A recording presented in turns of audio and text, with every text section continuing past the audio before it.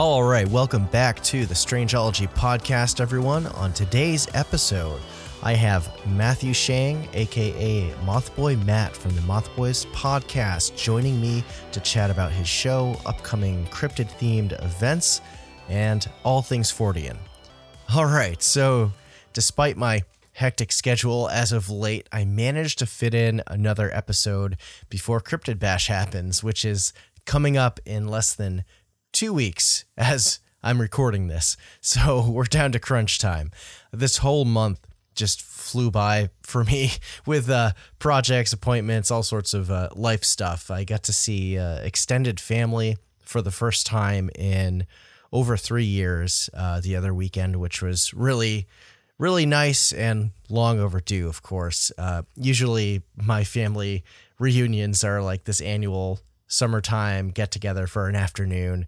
And it was all, put on hold because of COVID for the past 2 years. So it was really nice to see family and all that. So it was a good time. And it was also my first time hosting one of these events. And, you get nervous when you're doing that and hosting that many people. And it all went off without a hitch, which was awesome.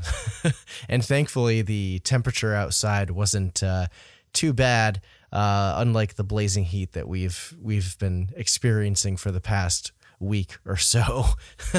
Thankful for air conditioning inside for sure. I don't have too many other updates right now, since I'm just busy getting ready for Cryptid Bash, except for adding in the last few home state cryptid and legend designs in my Etsy shop for apparel listings with t-shirts and tank tops and hoodies and that kind of stuff. I think I'm down to like 3 left to post on there. And I'm also behind because I put all these designs on stickers as well. And some of them, like the earlier listings, are on like magnets and mugs and stuff like that. But there's just so many of them that it's just a real tedious process. So I'll be working on chipping away at all that over the next few months before we hit the holidays, I think. But anyway, there's so much to do between now and Cryptid Bash, and I'm glad I've got my table set up like on point from my experiences last year with doing Cryptid Bash 1 and also Fortean Fest in Maine, and then Cryptid Con in Kentucky back in November. So I don't have to worry about making a table display. So that's one less thing on the list. But I do have some shirts I have to print. I just finally got my direct to film transfer printer set up and working. Took me a while to get the software going, but it's a whole learning process, and I've got to do a test print next. So I decided I was going to record instead. But after Cryptid Bash happens, I do want to do like a little mini episode recap or something like that. Although I did recently pick up a Zoom handheld recorder. And I have this vision of maybe getting some folks together during or after Cryptid Bash for a little roundtable discussion on cryptids. So we'll see how that goes. When you have so many people, it's hard to round them all up, if you know what I mean.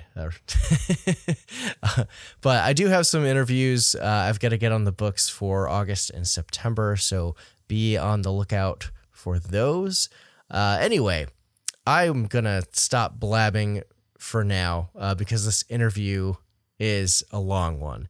And before we start, this is probably going to be the last episode until early mid-August, just because there's so much to do. So if you're wondering where the show's been, I'm preparing for Cryptid Bash, going there, getting back, and then hopefully doing a recap episode and then getting back into research and interviews and all that stuff. So All right. Well, I had the chance to catch up and chat with the one and only Mothboy Matt, and it's been a long time coming. Matt was actually supposed to come on the show last year as my first guest, but there were some scheduling conflicts and weren't able to make it work. But now we have, and here we are. Now, Matt's a pretty down-to-earth dude, and we chatted about his podcast, The Mothboys, of course, along with cryptids, music, and all sorts of high strangeness. It was a super fun conversation. I think you're going to like this one, so grab a beverage or a snack and relax, and let's get into it.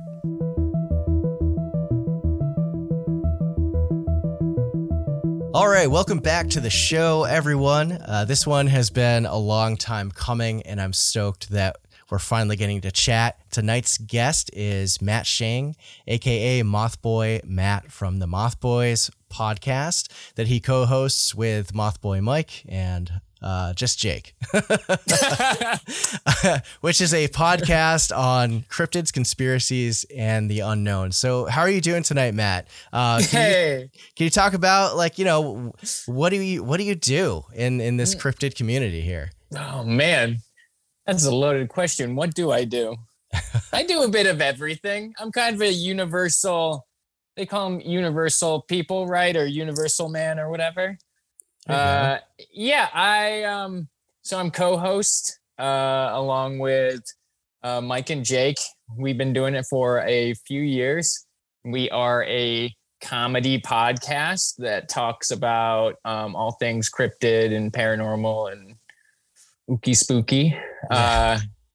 So it's been a lot of fun. It's crazy. We've been a podcast for over 3 years. That's wild. That's the I don't know, the longest running anything that I've been a part. So it's been wild. It's been absolutely wild. Like, I've met beautiful, wonderful people in this community, in the cryptid community. All thanks to this podcast that just happened to take off. Yeah, there's it's really something else that I've found, and I've been doing this now for a little over 2 years, I guess, and it's just such a welcoming community, so much support and love, which is really, really awesome. Yeah, right. It's honestly unlike any other community that I've been a part of, and I've been a part of many communities, but it's just it's I don't know, it truly is like folks who think outside the box and are kind of like the outcasts of society, right? And it's kind of a beautiful thing that we all kind of found this thing to be weird with each other. Yeah, exactly. Weirdos unite. Yeah, exactly. Yeah. It's surprising, like, how many people are into this kind of subject matter. You always think, like, growing up, you're kind of like one of the weird kids who is the only one looking at UFO and Bigfoot books in the school library, but you don't realize that there's a whole community out there, and it's just getting bigger every day. It is, and it's catching, which is really cool. I'm excited for that. I see the subject of cryptozoology getting larger and larger, and it's fantastic because it's a fantastic subject. And I got into this way when I was a kid. I would go over to my grandma Joyce's because I didn't have internet at my house, so I would go over to my grandma Joyce's and print up like little files and cases of like cryptids. Nice. And hand them out to classmates to see if any of them wanted to be friends and talk about weird stuff. So I did this when I was like in elementary school. And right on. And for the most part, it didn't work, right? It didn't work, but there was a couple people that are like, okay, yeah. They were either like, you know what, I definitely want to be friends with this kid, because of how weird I was. I was like, hi, ever heard Mothman? Have you heard of Mothman? I was like handing out. Have you heard of our Lord and Savior Mothman? Here, handing out. Yeah, no, it's great, and you know, a couple of the friends I'm still, you know, my friends Jeff and Justin, you know, I got them that way, and they're friends with me still. We've been friends 20 years. Yeah, that's awesome. Yeah, I remember like when I was in the 6th grade doing a book report on the Loch Ness Monster, and I had this whole theory about how it was a plesiosaur. Obviously, I wasn't the one that came up with that, but I was just like super stoked about, you know. And I grew up in Vermont. I'm still in Vermont, and we've got Champ and Lake Champlain, which was like growing up with that in my backyard was definitely always in the back of my mind, like hearing stories like people who knew someone that may have seen something big in the lake that brushed up against their fishing boat. But yeah, so comedy obviously is a big factor for Moth Boys. What made you, Mike, and Jake decide to approach 40 and Topics from a humorous angle? And like, I've got to say, like, anytime I listen to the show, I'm always like doubled over laughing. I haven't like almost crashed my car or anything like that, or almost killed myself. That's happened so many times. Yeah. It's kind of infamous, right? Yeah, we're kind of it's like the best curse you could ever have. We've had people almost die listening to our podcast laughing. I think the last one was someone almost fell off of a ladder. Oh my God. Laughing while they were painting their studio. Yeah. And almost cracked there was like some it was like a pot or something, and they fell like right next to it, and it was like that could have been my neck on that. And so we are a dangerous podcast. If you like to live life on the edge, Moth Boys is the way to go. Yeah. Oh, I'm glad whoever that was didn't get seriously injured. But you know what? I kind of low key, I kind of wish they did, because then we'd be the podcast that killed someone, which would be it would be insane. We'd be a haunted. We'd be ooh. You know what? So if you're climbing a ladder and listening to Moth Boys, just see what happens. See what happens. Well, you know, I think we came to like approach this and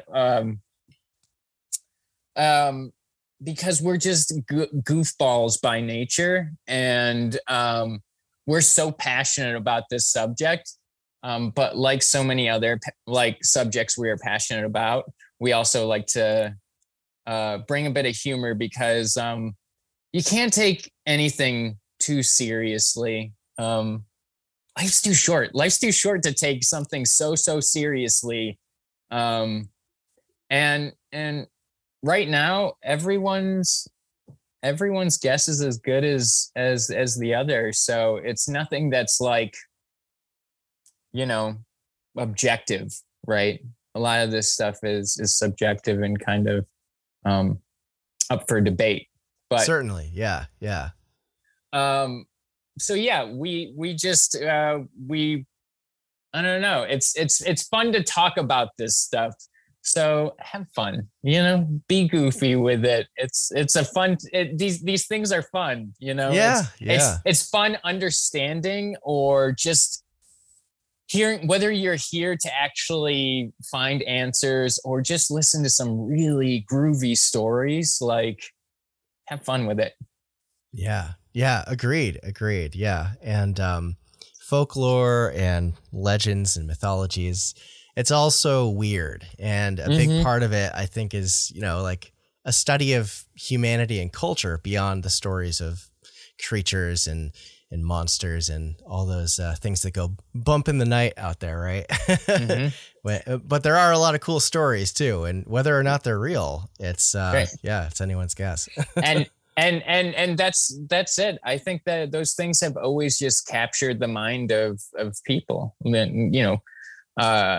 Stories told by generations, and mythology, legend, lore, experiences that are just beyond anything. That stuff's very important, to just people in general.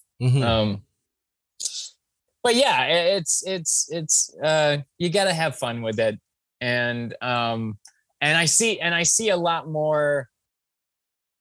I see a lot more podcasts having fun with it. And I notice your podcast does that. You can tell you have a lot of fun with the subject. Oh yeah. And I also love the reels that you make where you'll be talking about something I like the Beast of Bray Road one you just did. Like all of your videos, you have like a little miniature you like in a window or like right. I'm in the green screen. Yeah. Green screen. Yeah. It's great. And you know what? Everyone should just like dive in, because that's all you can do. Just go head first into this subject, because there's so much to just it can engulf you so quickly. Oh yeah. Whether you believe it or you think it's something just fantastical and great storytelling, whatever you think it is, it's just great. Just absorb all you can. Oh yeah. Yeah. And it influences people to write books or create art and just do something cool. Make your own podcast, It forms cultures and entire towns rally like the Mothman or the Beast of Whitehall. Whitehall, New York has giant statues of Bigfoot, and it's interesting that these creatures have such an influence over entire towns. Like these stories, these experiences are culturally important to people. Oh yeah. Yeah, absolutely. And there's a lot of people on the outside that look at it and they're like, oh, this is just dumb. But it's important, and it connects people in a really positive way. Yeah. What do you think about old cryptid hunting posses from like back in the 50s? Is that something we need to bring back for some community building? I think that's a good business it's a good building exercise, a good personality type. It's a good building exercise I think we should we don't even have to go out hunting. Just form a posse and just say you want to hunt some Bigfoot or something. Don't even go out in the woods. You don't have to. Just form a posse. Make friends, Yeah, yeah.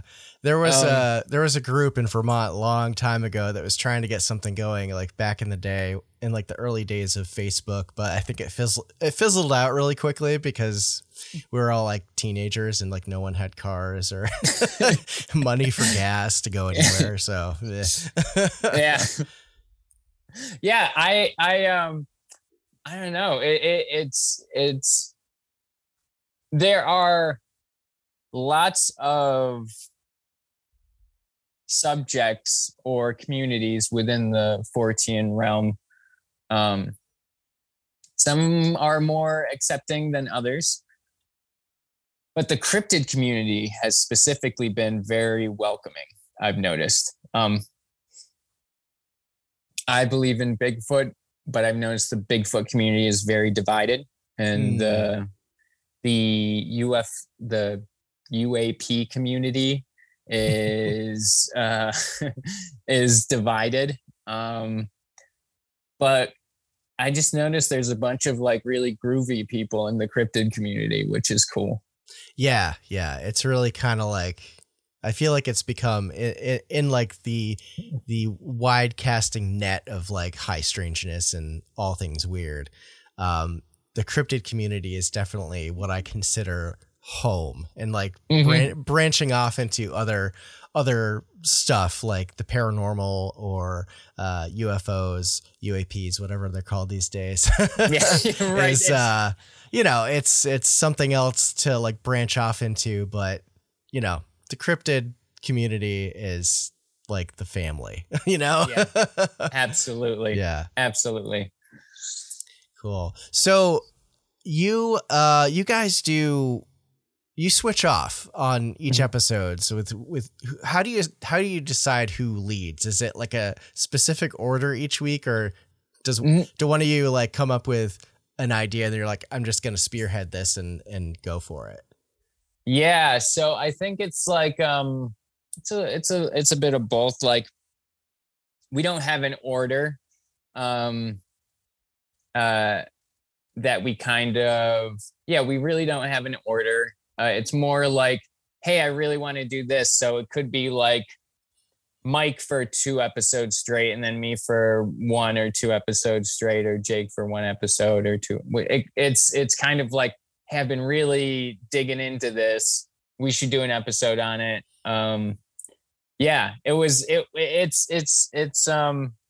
It's fairly easy. We just have this group, and we're just like, whoever gets to it first, I guess, is just, you know, we have a list of things that we want to cover. Yeah. Which I am very excited. This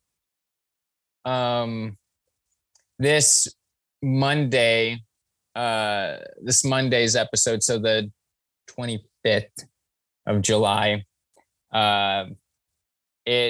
we're doing a really special episode. It was an investigative interview piece. That's awesome. We interviewed this gentleman who as a child, him and his family saw giant albino ground sloths, or mylodons, I think they're called. Wow. In the next town over, from me. Holy moly. From where we grew up, from the Chautauqua County. And it was one of the things that got me into cryptozoology. He was an anonymous boy writing to John Keel. And his letter was published in John Keel's book, The Complete Guide to Mysterious Beings. Okay. And I read that as a child, and I was like, whoa, cool. Sherman, New York. That's just the next town over. And it started this whole thing. Wow. But, yeah. I can't wait to listen to that. Yes, it's a big deal. We put a lot of effort, and it's a very personal piece, which we don't do personal pieces. I mean, cryptozoology is personal and we love it, but like, this is like our origins. Like, this is it. Like, and it's weird because like we're the Moth Boys. We don't investigate. We're the Moth Boys. We don't do that. And the fact that that they entrusted us with this was amazing. And I felt very, we've been looking a long time for this guy, a long time. And we found him, and just felt really good. I was kind of starstruck, to be honest. Yeah. Because I was starstruck. He's a retired biology teacher, living in Ohio. And and it was just incredible meeting him, because his anonymous story, because he again, he wrote as an anonymous child to John Keel about these things he was seeing. And so I never knew who he was. No one knew who he was. And yeah, and it just felt cool to finally put a face to the name, and also just meet the person that helped get me into all of this. Like I feel like I owe so much to that guy, but yeah, it was just super cool. Yeah, that's really, really cool. Well, this episode's probably going to drop a day or two after that one. So anyone listening to this, definitely go check that episode out. If you have not listened to Moth Boys, it is a podcast that anyone who is into cryptids needs to listen to. So I'm excited for that one. That's going to be wild. Yeah. What would you say, your favorite episode of Moth Boys is, that you've done? Okay. Yeah, that's a good question. I know. Shoot. I just loved our 4-piece 4-episode deep dive we did on Mothman. We did 4 episodes, and then honestly, I do really, really, really enjoy our dragons episode. Jake, I remember this was the second year of us doing Moth Boys. Yeah, I remember that one. Jake comes to the table and he's just like, all right, guys, we got to do like hard hitting stuff. And I immediately just like slammed my hand down. It was dragons. We're doing dragons. And he's just like, oh no. Oh yeah. Which I, you know what? I'm on the I believe in dragons table. I think that they're maybe not just as likely as Bigfoot, but they are a creature that have been seen in all different cultures around the world. Yeah. I was thinking about the Chinese calendar, right? It's all just biological, normal animals, and then there's the dragon. Right. So there's just, I think maybe these things could have been hunted to extinction, possibly. And in the episode, I go into how evolutionarily dragons could exist and the whole their flight and fire breathing, the mechanisms for that. Because I'm a huge like evolutionary biology nerd. So I was like, I gotta prove to these guys dragons could exist. Yeah, and I still, there's a possibility. I still believe that. And you know, when you've had weird stuff happen to you, you're like, you know what? Anything, you know what? Anything could be. Yeah, anything could happen. You know, it opens the door and makes reality kind of a blank slate for whatever. So, yeah, that was a fun episode. Yeah, it was great, and also just like the Dungeons and Dragons fantasy nerd in me was just completely satisfied. Yeah, I mean, come on. And I mean, it makes me think too, like with ancient art depicting stuff. There's like the idea that ancient people were just as smart as we are today. Mm-hmm. And, there's the angle of like, oh, they could have just been, making a fiction, imagining or creating. Right.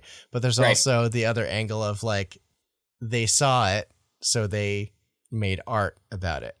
Yeah, right. You know, there's all sorts of cave paintings with ancient extinct animals in them, or animals that still live today, and people, or even in certain parts of the world with like, you know, humanoid looking beings with big heads and big black eyes that resemble certain depictions of otherworldly beings today, you know? So it's an interesting thought. Yeah. And do you know that, oh gosh, it's like a psychological term. It's like when there's like this almost biological innate fear of something. The uncanny valley. Yeah. Yeah. Yeah. Yeah. When it's like not quite, it goes like, there's the valley, Yeah. and then there's human. Yeah. Yeah. Right.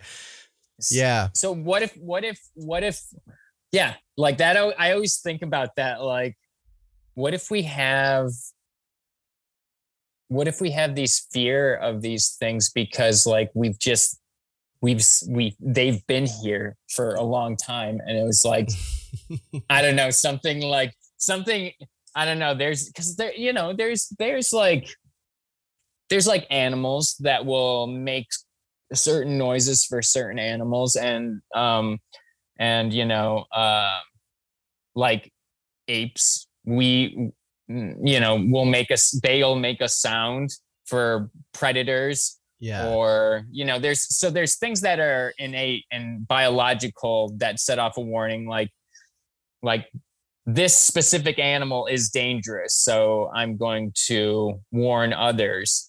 I think there could be something to that though, with like, what if aliens have just been visiting Earth for like ever, and like, yeah, it's wild to think about that stuff. Whenever I go to that, I just think like ancient aliens, and then I'm just like, oh God, I don't. Well, who knows? You know what I mean? Like, you know, it doesn't have to. Yeah, I guess it could happen. You know, I you know, civilizations, you know, evolve at different rates, so why not? Yeah. The possibilities out there for sure. Mm-hmm. What would you say your favorite category or I guess topic is to look into? Is it cryptozoology, or do you also enjoy more of like the paranormal or UFO stuff? You know, I do love the cryptozoological subject, but I dive into really everything. I think probably cryptozoological type stuff is my vibe. There's this book though. I think it's called Project Meadows. The Meadow Project. I just got done reading it. And it's by Trey Hudson, and one of my friends sent this to me. And so a lot of this stuff is unknown, and it's supposed to be like the Skinwalker Ranch of the South. Oh, interesting. And this person found little passages and little areas, and made like a map, and told me that the Moth Boy should go here. And they like highlighted certain things and gave like coordinates they found out, like took little passages, and they're like, okay, since this is here and this is here, then it must have been in between here. And they just did a lot of work. And so it's like highlighted, and they put in like hand-drawn maps and stuff. And wow. Yeah, it's pretty wild. I'd like to go there because this book is like really quite incredible. Which that whole, I suppose Skinwalker Ranch and is like would be considered window areas, right? Yeah, So, yeah, that seems to yeah, be the the consensus, I think. yeah, Along with places like but Bridgewater Triangle and stuff like that. Yeah. yeah, that's the and that's close to you, right? Yes, yes. Close, yeah. Yeah, a Uh, few hours. I s- need to go there still. I have not yet been. See, yeah. There's something so cool about, um, and I definitely think that there's something to it. Window areas and this concentration of like an energy, or how the veil of our reality and another reality is thinnest. I always think about areas that have like, you know, UAP sightings and Bigfoot sightings and cryptid sightings and ghost sightings. There's those areas that have like a high amount of missing people. I always like to think about like, what if these things come across? So if we're going to believe in the window theory, then things can come across this way. But what if we get lost? What if those folks got lost in their reality, in their plane of existence? That's Yeah. wild to me. That's crazy Yeah. to think about. Like, Yeah, portals and stuff, man. Like that's right. Yeah, I mean, have you ever been hiking out in the woods and it's just like all forested, and then you come across like an area that's just like an open meadow and Yeah. there's nothing around for miles, and you get this weird vibe that like you're not supposed to be there. Right. And there might be something weird going on, and you hear that kind of thing um a lot in like those like missing persons, like missing 411 cases, where there's just like a random area and then like they don't go in and they try to go back there later and it's gone. They can't find it. Mhm. So it's like, was that the I portal or the right. veil? Like, what is that? Yeah. I haven't read those books, but I heard that they were very good. Yeah. Yeah. I am terrible at like keeping up with like reading anything. So Yeah, I feel that, man. A lot yeah. of a lot of the stuff now is just like audiobooks that I'll Mhm. listen to. But yeah, I think there's something to that. And then there's like the Chestnut Ridge. Yeah. Yeah. That's one of my favorite areas, and it's not far from me. Right. Yeah. I love the episode that Moth Boys did about Chestnut Ridge. I hadn't heard of Yeah, it like before I listened to it, and I was like, "Yo, it's that's wild." crazy. Yeah, Yeah, and Stan Gordon, our dude Stan Gordon, has been investigating for like 60 years up there. I think yeah, it was like in high school he started a hotline, um, and like police would come to him for like weird things that were happening. yeah. They'd be like, "Okay, we're gonna transfer you to this dude," and he'd go out and investigate with a small team. It's just what I think he's probably one of the most important figures in investigative cryptozoological history.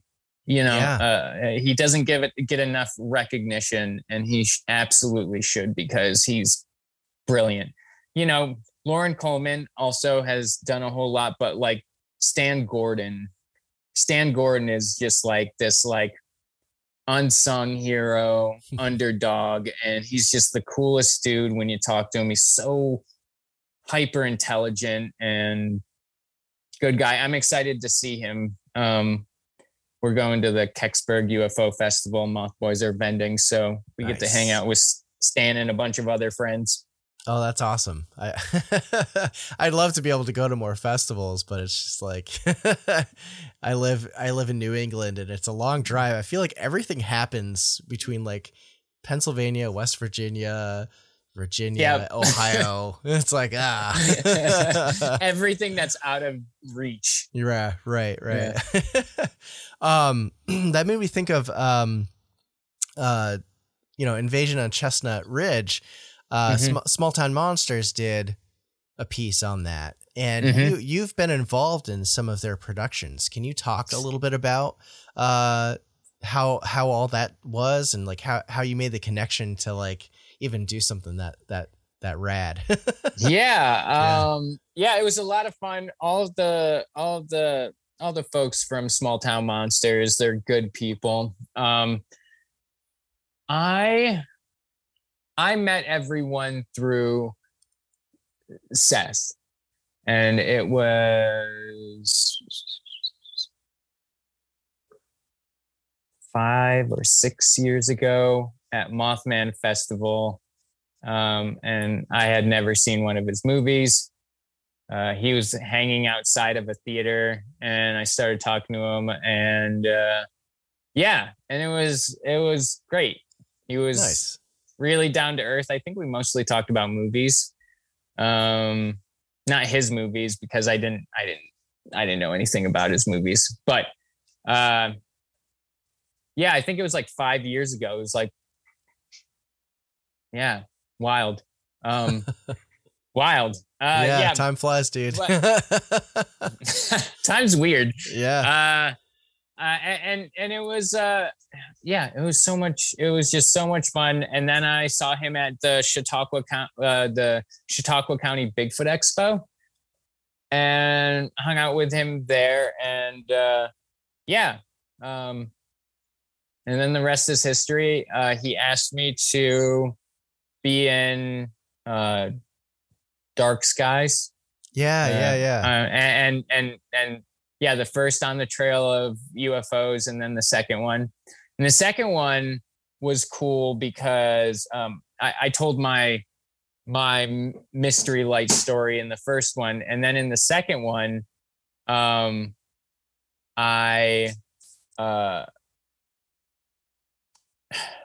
second one, I saw something really cool with Shannon LeGros. Into the Fray. I don't know if you've listened to her podcast, but it's brilliant. She's a wonderful human. And Shannon LeGros and I saw something. That was very cool, because that was the first time she ever saw something ufological, or whatever you want to call it now. That's right. And it's just it's fun. I'm a bit of a bad influence on those guys, but they're all of them are great. They're great people. Yeah.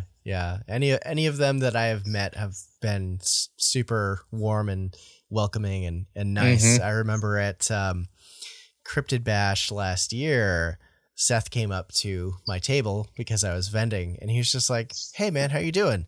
And I was like, "Oh, it's Seth Breedlove. Hi." Like, I didn't realize he knew who I was, and then he came back and got a couple things from my table and stuff, which was cool. So he's a very, down to earth dude. And also people know your stuff, man. You've been doing this for a minute, especially your art and your podcast. You've been doing that for a couple of years, and you're killing it. People know who you are, dude. Yeah, it's just a weird, sometimes that imposter syndrome kicks in, and you're just like, oh wait, this is a thing, I guess. Yeah, we're doing it. Yeah, no, that's awesome. Let's see here. What would you say are your top 3 out of the amalgam of West Virginia cryptids? Oh, wow. I would have to say Flatwoods Monster, Mothman, Vegetable Man. Veggie Man, yeah. That's one that doesn't get a lot of recognition. Absolutely doesn't. And at Cryptid Bash, it will. This year's Cryptid Bash t-shirt has Veggie Man on it. Last year's Cryptid Bash t-shirt had Veggie Man on it. I got to do a Veggie Man design. Although I have to say, wasn't Veggie Man accompanied by a UFO? And Oh, well, yeah, a bright light and kind of a like a whirring sound. Yeah. So, I guess that could also be like interdimensional. Right. So, could still count as a cryptid.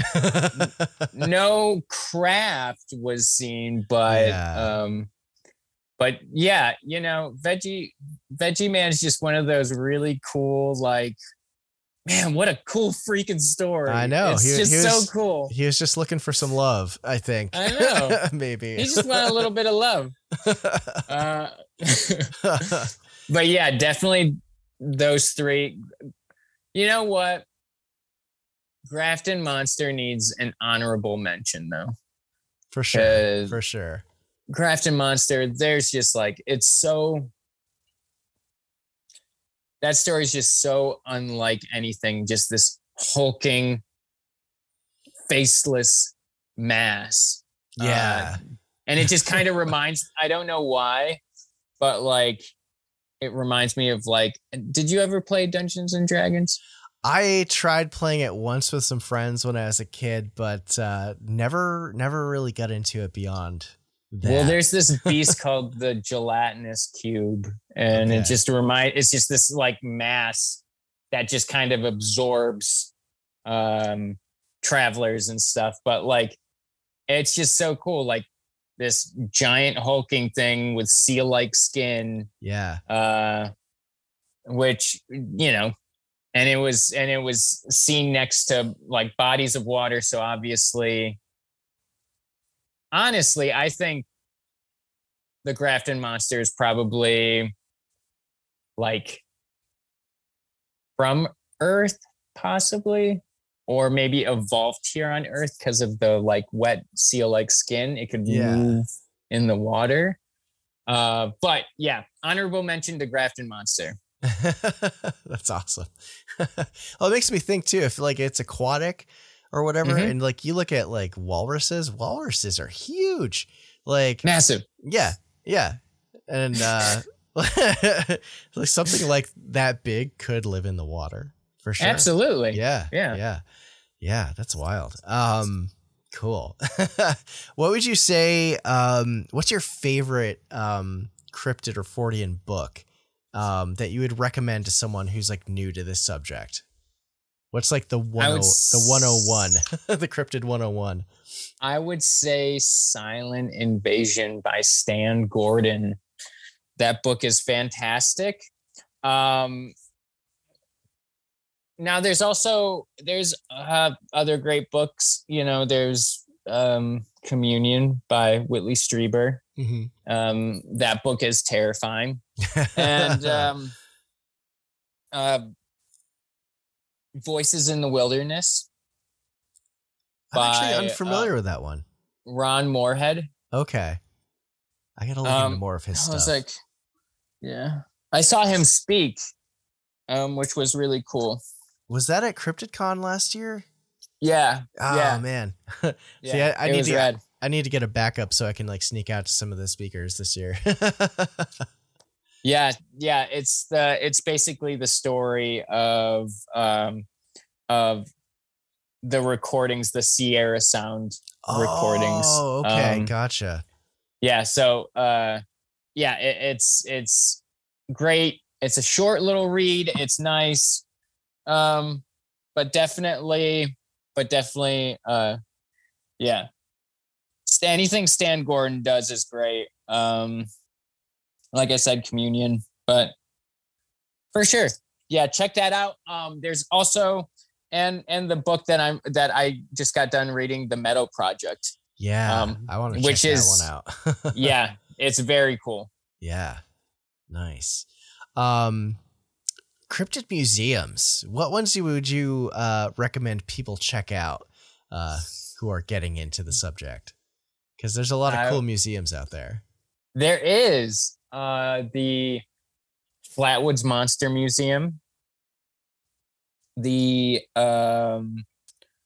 I would say the Mothman Museum, West Virginia Bigfoot Museum.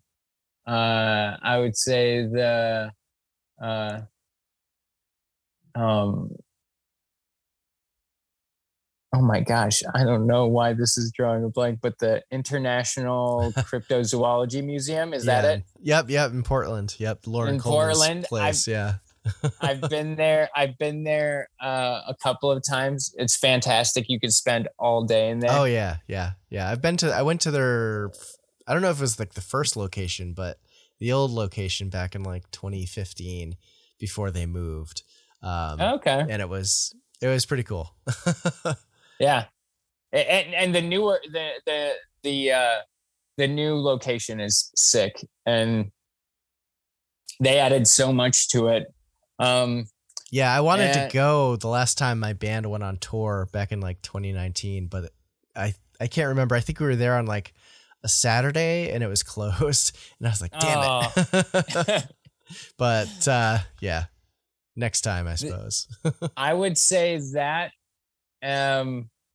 Yeah. Also, just like, oh wow, this is what the subject's all about. Is just like, what I really appreciate about cryptozoology is it's giving. I feel like people have lost touch with nature, with our natural environment. And this is something. This is a reason for folks to get back out into nature and explore. Absolutely, yeah. So I think that's really important, and I think whether you think it's real or exists, you can appreciate that it is, getting people back in tune with our environment, which is cool. Yeah, definitely. No, I feel that vibe about, losing touch with the outdoors. I was outdoors in the woods all the time when I was a kid, but Mm-hmm. you get older, you got responsibilities. Yeah. It's hard to get out there as much, but yeah, definitely something to put an effort into. Yeah, Mm-hmm. absolutely. Let's shift gears a little bit. Okay. And I guess, it could partially relate, but you're pretty into like sci-fi and stuff, right? Absolutely. What are some of your favorite science fiction series? Dune. The first Dune is great. I like how there's like no hesitation. You're just like, Dune. No, because there's in the Dune universe, there's probably like 100 books. Yeah. You need to read the first 3, and if you're bored, 4. But Dune, Children of Dune, and Messiah of Dune. I think really, so like, that series is fantastic. Heinlein, Robert Heinlein's a really good sci-fi author. He did Starship Troopers. He did Star Beast. So stuff. I think anything those two guys put out is just absolutely fantastic. And then there's of course there's like Arthur C. Clarke and the Odyssey series. So like 2001. Then there's like, I think there's like four books in the series. Yeah, it goes like 2010 and like 2060 or something like that. 2061. 61. That's what it was. Yeah, I remember. I haven't read that. I have that. I have that book on the shelf, but I still have not read it. Yeah. I think I read a couple chapters of that when I was a kid, and then I just kind of like got bored or had to return it to the library or something. Right. But Arthur C. Clarke is fantastic. There's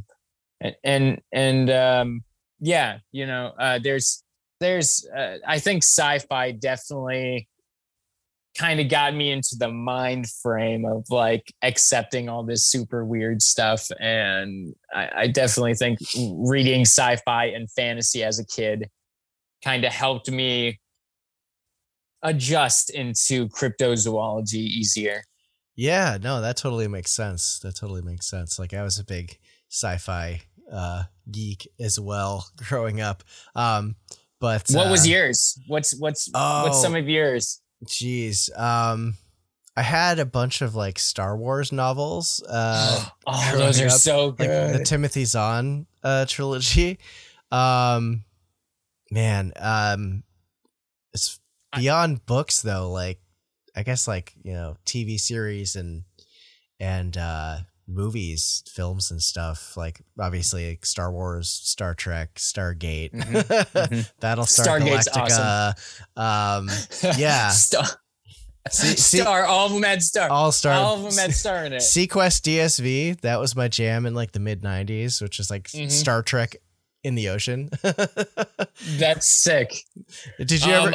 I don't know. Did you ever watch that series, or was that came out like just before like you were probably like into this stuff?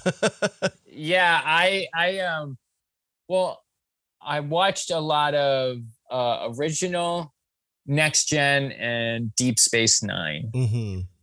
But other than that, it was kind of dabbling.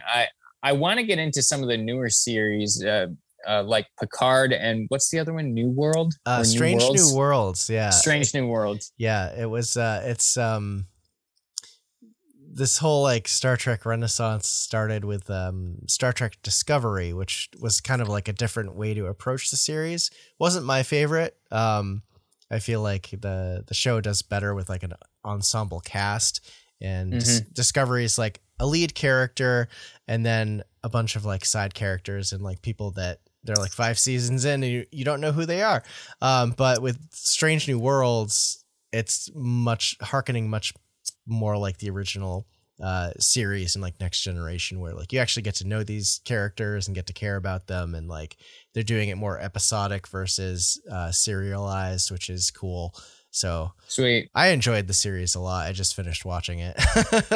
Awesome. For the first season. So yeah. If anyone's a Star Trek nerd, definitely check it out if you haven't. Yeah. Stargate was a fun one too. Stargate was the movie so good. SG-1. Although I fell off like 4 or 5 seasons in and like never got back to it. And then they did a few different series too. So what happened to Firefly, man? Firefly. Oh my God. Sick. That was such a good show. So good. And I didn't watch it until like years out. I'm so late to the party on like anything.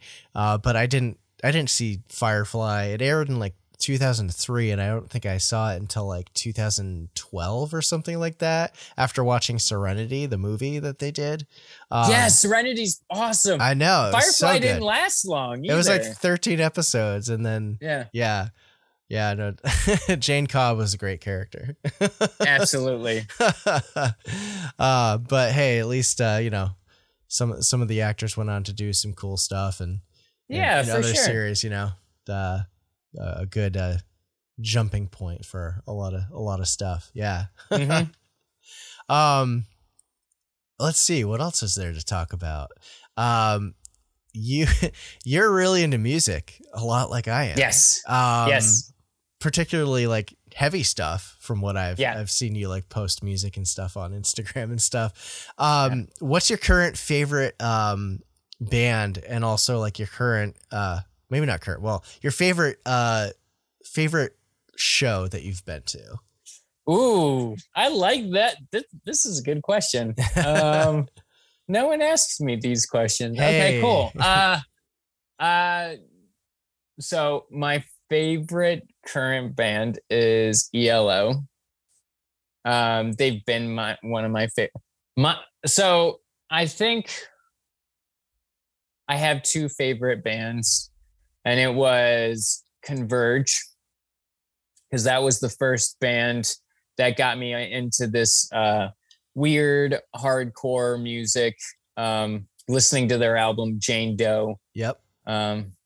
That album is just absolute perfection. And my favorite show, and ELO is just brilliant, brilliant rock band. Their music has so many layers to it, and it's beautiful. It's it's great. I saw them, and it was the best show I've ever been to. The production was great. Jeff Lynne sounds fantastic. Still a great guitar player and vocalist. And I think seeing them was my favorite show. One of my, like, a close second though, was this I was at this house venue in Buffalo, and I was seeing this hardcore, like, kind of scramsy punk band called Comadre, and they're from the West Coast. Oh, I've heard of them. Yeah, they're sick. Yeah. And I saw them, and it was like everyone was like jam packed into this small area into this room, and it was something going to, I don't know, being in the hardcore scene and like the, I don't know, extreme like metal scene, because I really love metal music, but like being in the extreme music scene, the stuff that I was into, it was like a solidarity thing. It was like a cool, oh, you listen to weird music too type thing. And it was a good way to make friends, and it made life feel a little less lonely. And there's just so much brilliant music out there. Yeah, for sure. the wildest show I've ever been to was seeing this Decepticon themed hardcore band called Shockwave. That's amazing. It was so great. It was Shockwave and this band called Shai Hulud. Yeah. And I'm sure you've heard of Shai Hulud. I've seen them before. Yeah. I saw them. It was in Erie, Pennsylvania, and it was the first time where the venue was overbooked, way past fire code. And I know I sound so old saying that, but it was severely, like, everyone was pressed. Yeah. And I remember Shockwave playing. They came out in like cardboard Decepticon suits. And then all of a sudden I start hearing like, and I look into the pit, and there's people hitting the tops of people's heads, and it's this, I can hear that sound over the music, and it just sent chills down my spine. Oh my God. They were great. I was never a part of the whole like kind of jock nonsense, knuckle dragger kind of that kind of stuff. The hardcore tough guy, the hardcore tough guy thing. It's go fight your imaginary stepdad somewhere else. Like, it's just it was that was scary, but the show was fantastic. Shai Hulud was amazing. I love Shai Hulud and all 30 singers that they've had, because it seemed like they've had so many different singers. Yeah. Is it Matt Fox that's the guitarist? Yeah. He's like one of the OGs. Really? Oh, that's funny. Yeah. There's so many people I grew up with that were like, that was like their idol band, and they like modeled their music after it. Oh. Well, and it's funny that you mentioned Converge. One of my good buddies that I used to be in a band with actually became friends with is it Kurt? Yeah, and goes to like God City a lot down in Boston. Oh, his record studio. He filled in on drums for them for a tour. Yeah, Yeah. Jeez. I know. That's insane. I know. Yeah. Pretty wild. Kurt Ballou just he produces like everything now, like in the heart, like all Death Wish bands that have ever been on Death Wish for sure have been there. But you look at what he's produced, like his wiki, it goes on forever. It's huge. Yeah. It's pretty wild. Yeah, I Shai Hulud, I'm going to go see them again in a couple of months with Torch and Meshuggah. Nice, dude. I did. That'll be one for the books. I got into one Meshuggah album and it was fun, but like Gent isn't really my bag. It's kind of silly. Yeah, it is. But Torch is awesome. They're awesome always. Yeah, for sure. That's awesome, dude. But yeah, Shai Hulud was so cool. And one of my buddies was in that band for a short period of time. Nice. Pete from Remembering Never. He's the singer. Oh, they were like I'm straight edge, familiar. Like a straight edge vegan hardcore band from Florida. Okay. He's kind of in this like this doom band now, but he was the singer of Shai Hulud for a while. There was I think there was like 3 or 4 singers in Shai Hulud. Yeah. One of those bands that has just like the revolving door. Yeah, of right. Musicians. Right. Like Dillinger Escape Plan just has like rotating members because I think. Did you ever see Dillinger Escape Plan or heard of hear of them? I know of Dillinger Escape Plan. Yeah, and I've like checked out some of their stuff, but wasn't really wasn't my scene. Their music is there. I think they were considered one of the most dangerous hardcore bands because not to the crowd, but to each other. They had extra people in the band for backup because they would regularly like break bones by like throwing guitars at each other when they were switching guitars and bass and stuff and just acting completely wild. Yeah. I haven't seen Zayo and the other week was the first hardcore show I've been to in like years and years and years. Yeah. It was wild. It was wild seeing them play again because I was like, oh hell yeah, they still got it. Like Zayo's tight. Nice. Yeah. I first like big punk show I went to since before like COVID was back in May. I went to go see the Bronx. I've been wanting to see them since like 2002, like literally like 20 years, and they still got it. Dude, they're brilliant, and I love what's their mariachi? El Mariachi Bronx. The mariachi they have a mariachi band. Yeah, it's like legit. It's like a legit mariachi band. It is. Yeah, they like did that for like a couple of years and not like the punk thing, which is pretty funny. Like who else has done that in history? Right. Like, it's pretty wild. Now you were I gotta ask this. You were in some hardcore bands. Can you speak briefly about the bands you were in? Yeah. So the first band I was in was kind of like this Scrams punk project called Indrid Cold. Yes. and I was in 10th grade when we started Indrid Cold. And it was so much fun. It was an absolute blast.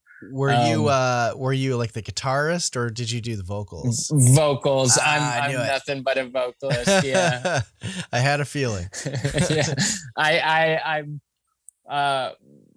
My younger brother and my dad play guitar. My dad's a really talented blues musician, and he actually showed me a lot of cool like hardcore bands because of their guitar work. Nice. So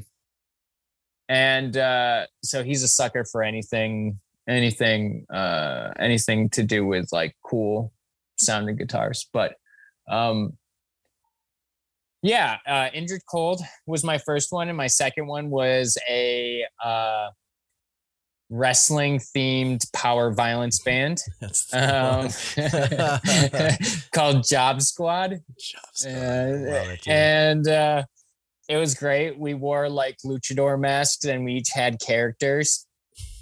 I was the Red Death, and I was kind of like the villain character. And we would like plant people in the crowd and wrestle the people in the crowd, and we'd take like fake props and hit people with them, and like choke slam people through tables and stuff. And it was a whole lot of fun. That's awesome. It was good. Thank you for telling that story. I love it every time. Man. Well, let's get back to podcasts here. Yeah, I've been wondering, you had another podcast going for a minute that was all about Star Wars with our good friends Greg and Yami. Are there any future plans to return to that, or was that just kind of like you talking about each of the movies and then that was calling it a day? You know, we talk about it frequently about bringing it back, and I want it to come back. I think there's plans for it to come back. And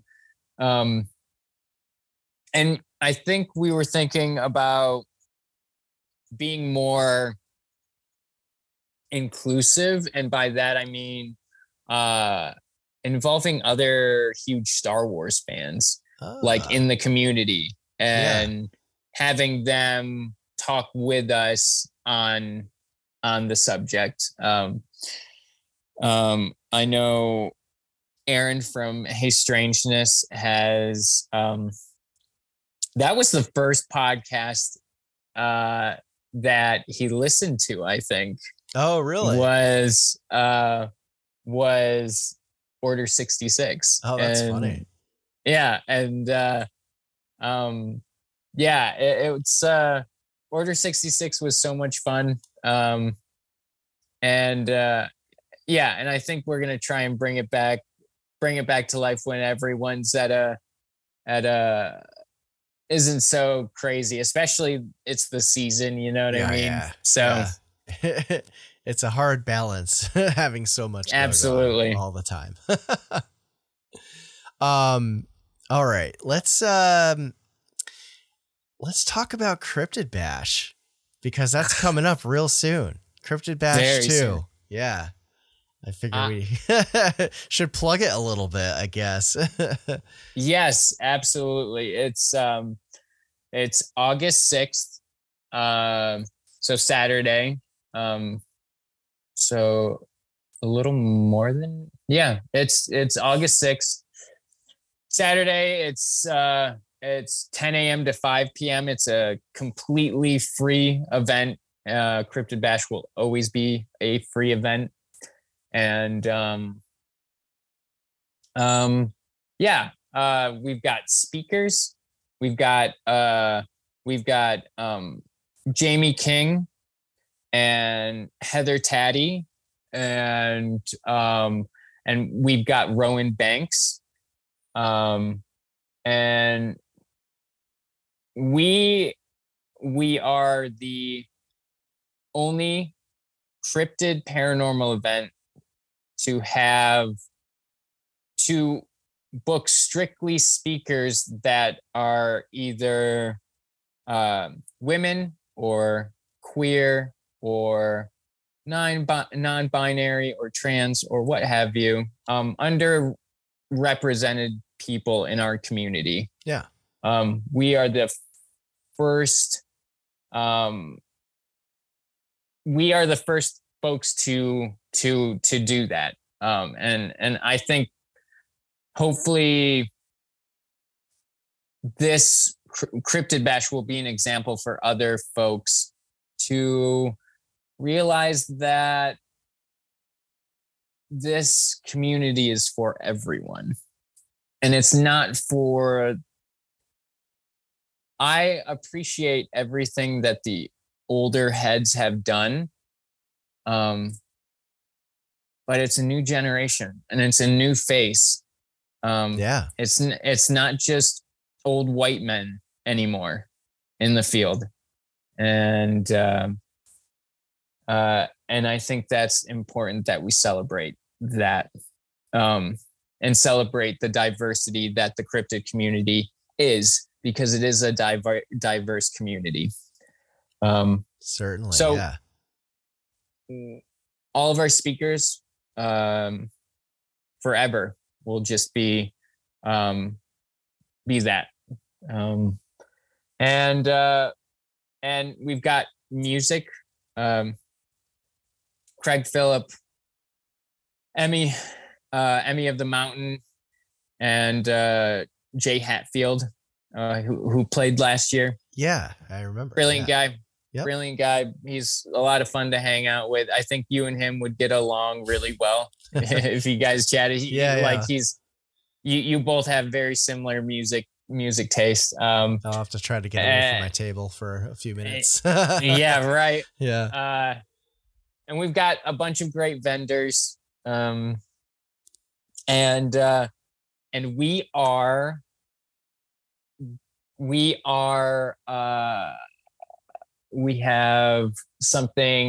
have Greenbrier Valley Brewing Company slinging beers all day, which we do have a surprise we'll be announcing very soon. Okay.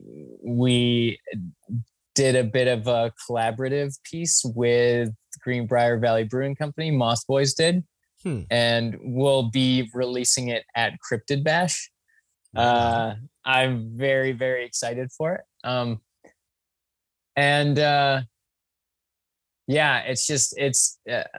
feel like Cryptid Bash is just such a special event.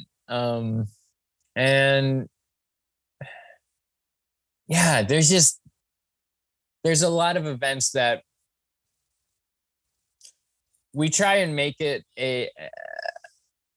as much of a, like, we hand choose all of our vendors. We don't do the first come, first serve thing. Yeah. Right. We look into each vendor, see if they're appropriate for our event, and then move on from that. So everyone's super fucking. Don't worry about it, dude. You're good. You're good. Okay. Super groovy, super awesome. And so it's a very welcoming, accepting environment. Yeah. Which is great. This is what I love, cryptid and paranormal conferences. It's moments where folks aren't that person with the Bigfoot story or the ghost story. They're surrounded by folks that also have those same experiences and stories or want to hear them. And it's a place without judgment. And it just feels it's just special. It's a special thing. And I really, especially Cryptid Bash, it was just, I've been to a lot of events, and a lot of events are beautiful and amazing and awesome, but like, there's just something special about Cryptid Bash, I think.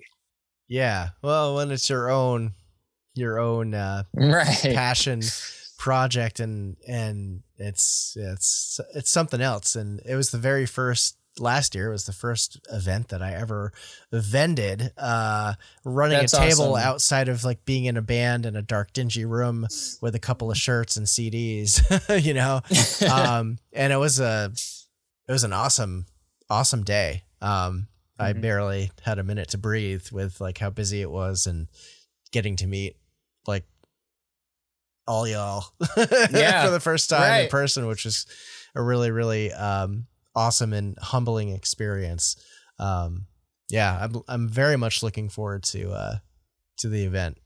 So, and for many years to come, I hope. Well, we plan on doing this until until it kills us, because it will. But until then, it's going to be fantastic. It's going to be a lot of fun.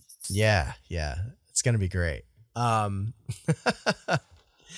Let's see here. Well, before I get into a few audience questions, how's your relationship with Terry Tibbs lately? Oh, that bastard.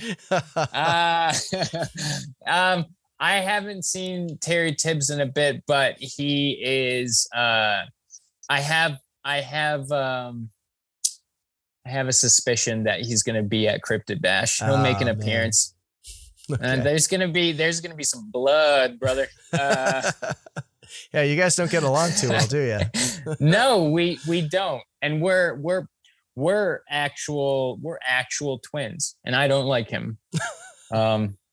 Mostly because like who likes Terry Tibbs? You know what I mean? No one. Listen, I think Terry Tibbs is going to make an appearance, and if you see him, tell him Matt's going to be looking for him. I'm coming for him. All right, I'll let him know. Oh man. All right. So some audience questions here. Okay. Just got a couple here. So Maureen from the Patreon asked, how young were you when cryptids entered your life? I was oh geez. I was probably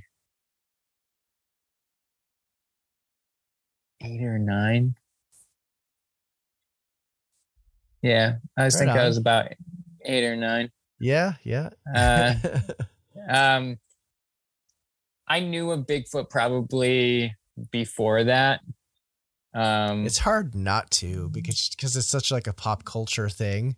Right. Which I think is probably why a lot of people are just like, oh, it's just made up. Right. I kind of got into it when I was like 8 years old. Nice. Yeah. Probably about same age range for me. Although maybe like slightly young. I don't remember.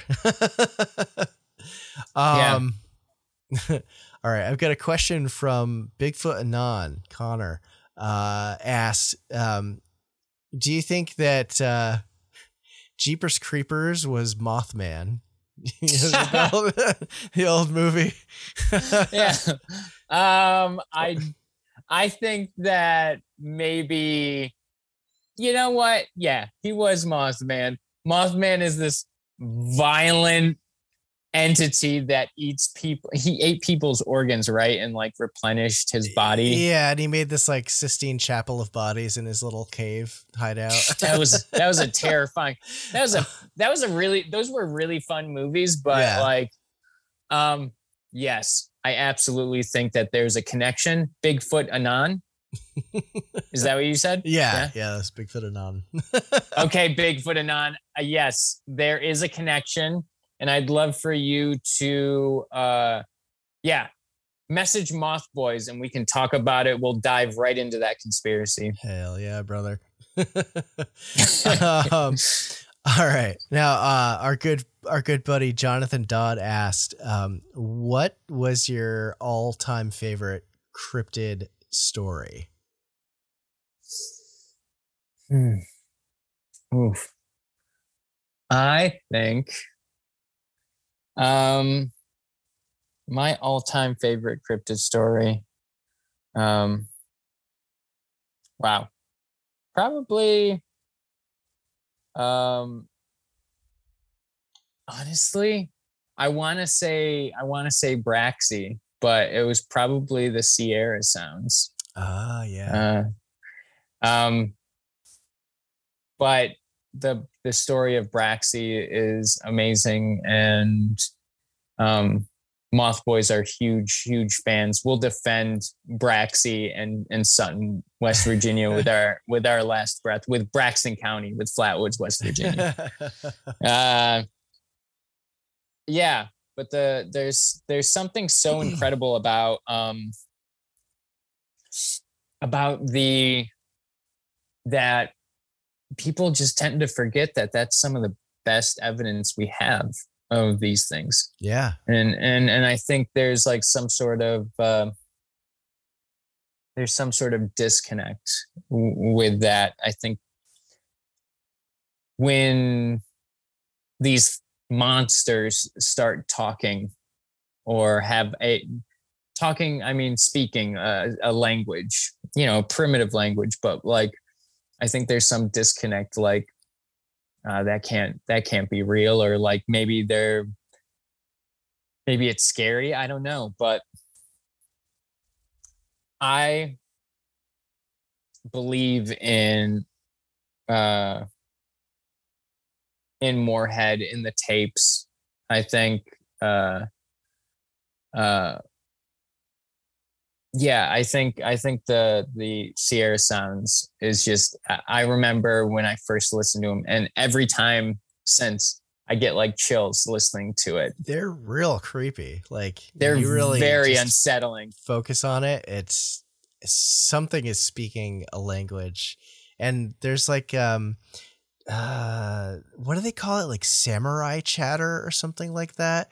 Yeah, it's really just samurai weird. chatter. Yeah, it's and like actual linguists and people who study language have not been able to crack it. Yeah, all of them recognize that it is a language. It's a primitive language, but it seems that it is a language of some sorts. But they basically were like, professors and linguists and military experts are just kind of like, we don't know. That's not the range, I guess, or something, was like humans wouldn't be able to make that noise without like a shit ton of practice, or it really is odd.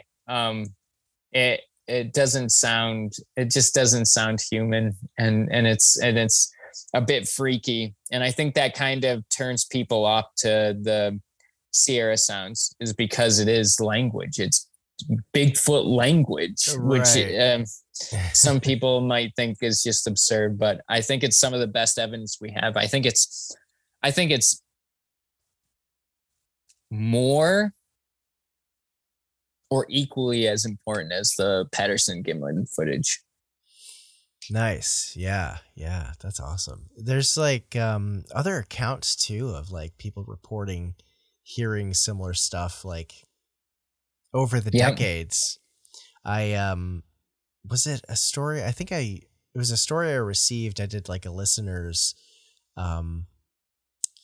submission, like submit your stories of like weird stuff that you've experienced, like way long ago when I first started the show. And somebody submitted a story that was like they were with their dad hiking in the woods, and they heard something moving out there, and they heard this like samurai chatter, whatever you want to call it, and like somewhere in the woods that was just like nearby but far enough away that like they couldn't see what or who it was. And it's just like really unsettling, just kind of like putting yourself in their footsteps while you're reading the account. It's just like, yo, yeah, like there's something out there. There. Yeah, totally. And they're very intelligent too, because they probably bury their dead, or they know to stay very far away from Homo sapiens. Right. They're smart enough to stay away from us because we're not the best species. You know what I mean? Yeah. I'm not saying we're awful, but we are destroying an entire planet, and that's something, That's a feat. Yeah. But I think, when folks kind of come at me with the whole, like, if they died, we'd be finding the bodies. It's like, and even if they weren't ritualistic in any way and buried their dead. Think about this, though. Bears die in the woods all the time. I spent my entire life in the woods. I still spend copious amounts of time in the woods. I've never seen a bear skeleton. Never once in my entire existence have I seen one. Mm-hmm. Bears exist, though. Yep. They're massive creatures that exist, but I've never seen a skeleton. Never. Yeah. I've seen deer skeletons. I've seen fox. I've seen a bunch of stuff, but I've never seen a bear. Interesting.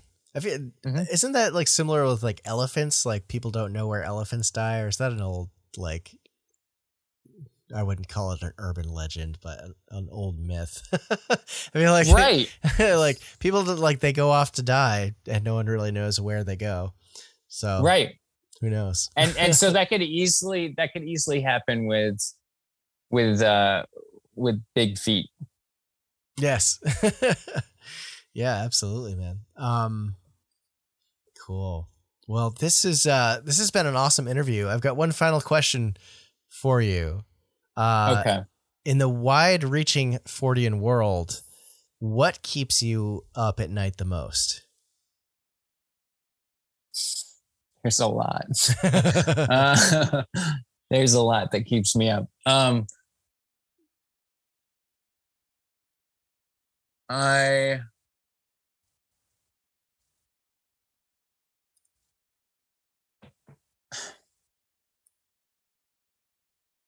I think there's too much. There's in the Fortean world specifically, there's a lot of division, and I think it's people trying to figure out what these things are, and maybe we're not supposed to, and I feel like I don't know, people in general are just already so divided, and you see that in a community, in the Fortean community, division, and it's just like we're all in the same chapter here. You know what I mean? Like, yeah. We're all just trying to ride this and figure it out. But like, I hope that the people in this community can just finally be okay with not knowing. Because these things are so anomalous. Yeah. It's going to be hard to prove it scientific with the scientific method, at least. That's going to be pretty hard, but I think that keeps me up. People are going to be spending so much time trying to prove these things exist. They're just not going to have fun with the subject.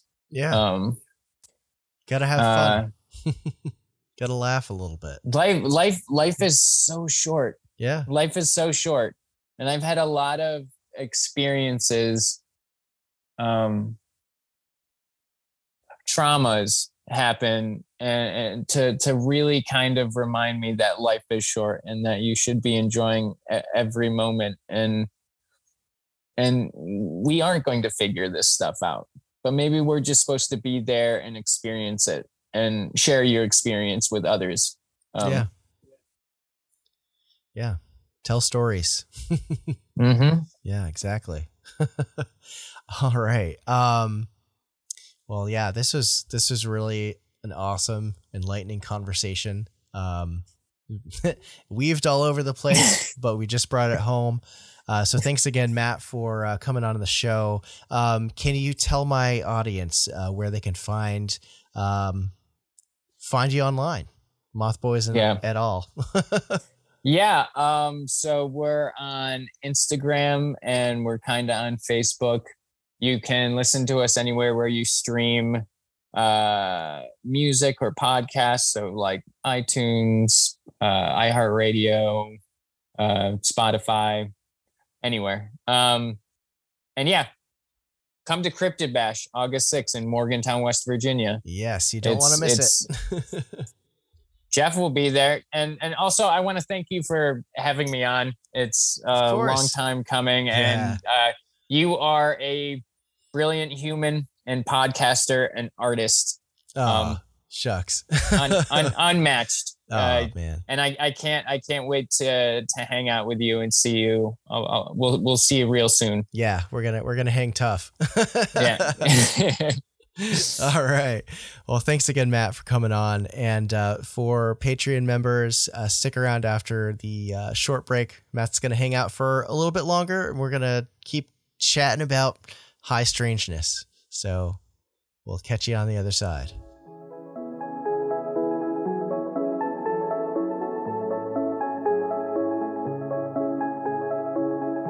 All right, that was Mothboy Matt. Definitely be sure to check out the Mothboys podcast. And if you are in or around Morgantown, West Virginia on Saturday, August 6th, 2022, swing by the Morgantown Art Party at 218 Walnut Street. The event is free in all ages and runs from 10 a.m. to 5 p.m.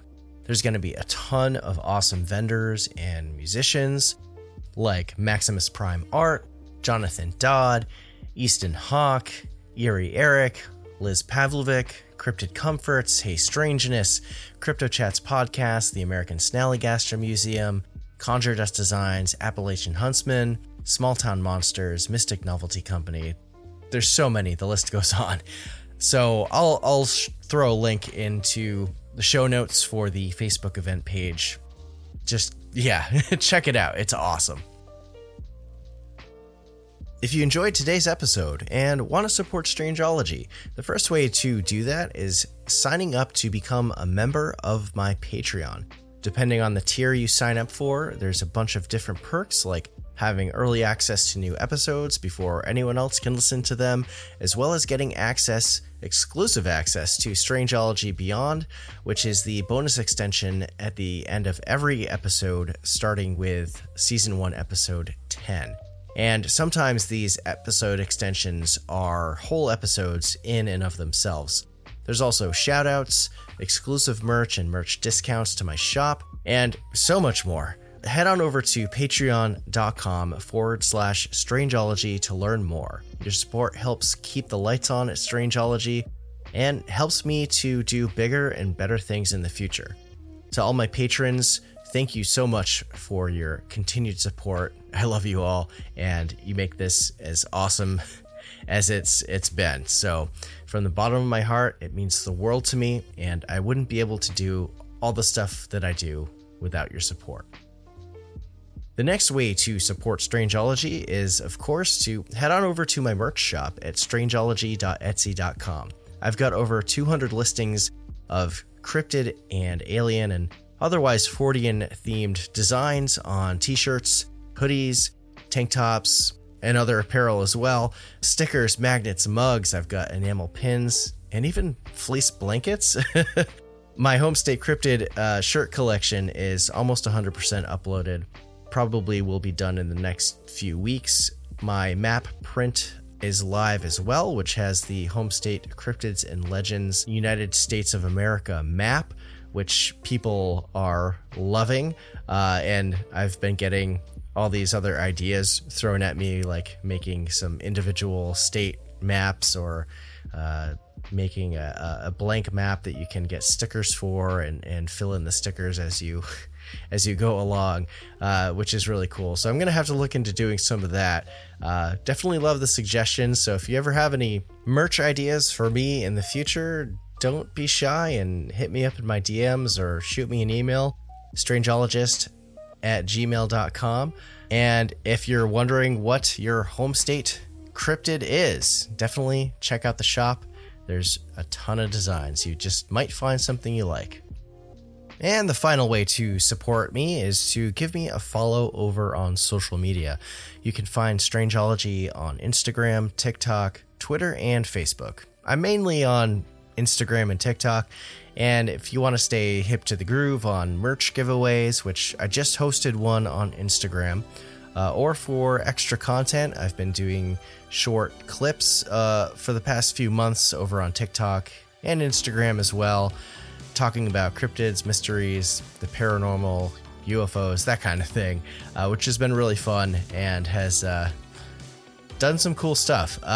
And definitely give my YouTube channel a follow as well. I have a bunch of YouTube only content up there, and I'm planning to do a lot more with it soon. Well, that about does it for me. Thanks everyone again for checking out today's episode. I'm going to take a short break, and when I come back, Matt and I are going to chat about some personal experiences that he's had with the weird. And believe me when I say it gets wild. So if you want to listen to those stories, definitely head on over to my Patreon for that. And that's a wrap, everyone. All right. So I'll talk to y'all after Cryptid Bash in a few weeks. So as I always say, until next time, take care of yourselves and each other, and keep it strange.